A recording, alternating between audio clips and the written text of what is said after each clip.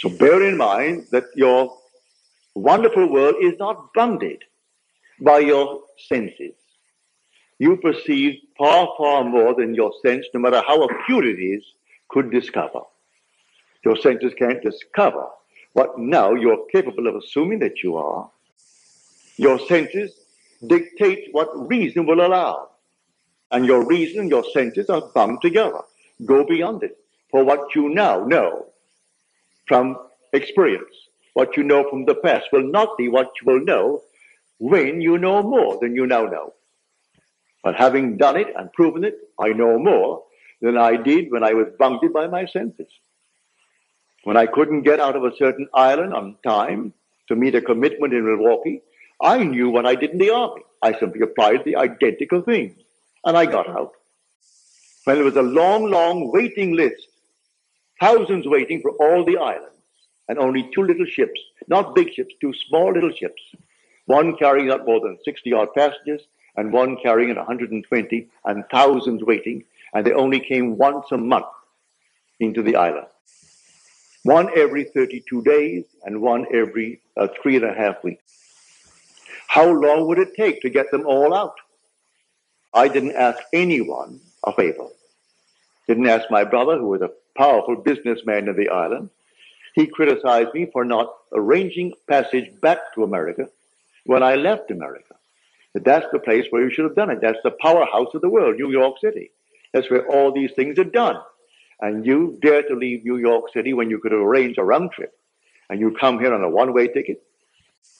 Well, I didn't ask any favors of him or any favors of any member of the family. I simply did exactly what I did in the army. And in 24 hours, I was called by the Alcoa company and given my passage over thousands who were waiting. Isn't my concern why she did it, or why someone else didn't get it in preference to mine, and my name was down at the very bottom. I wasn't at the top. I'm at the bottom of the list. It isn't my concern. I looked into the perfect law, the law of liberty, and I persevered.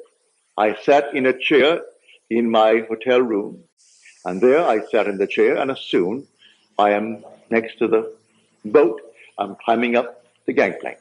As before, we had a deep water harbor, so you had to go off the sea about maybe a half mile or a mile to sea on a little tender, and then take the gangplank and go up to the ship.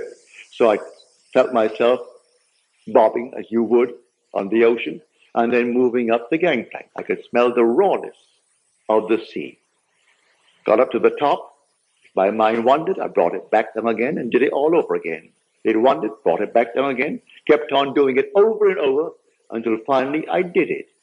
I fell sound asleep sitting in the chair in the act of doing.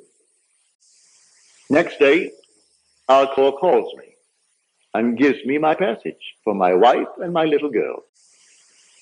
So I'm telling you from experience, it doesn't fail, but we must not simply be hearers of the word. We must be doers of the word. For if you are a hearer and not a doer, you deceive yourself, he tells you. For we are the operant power. This law doesn't operate itself.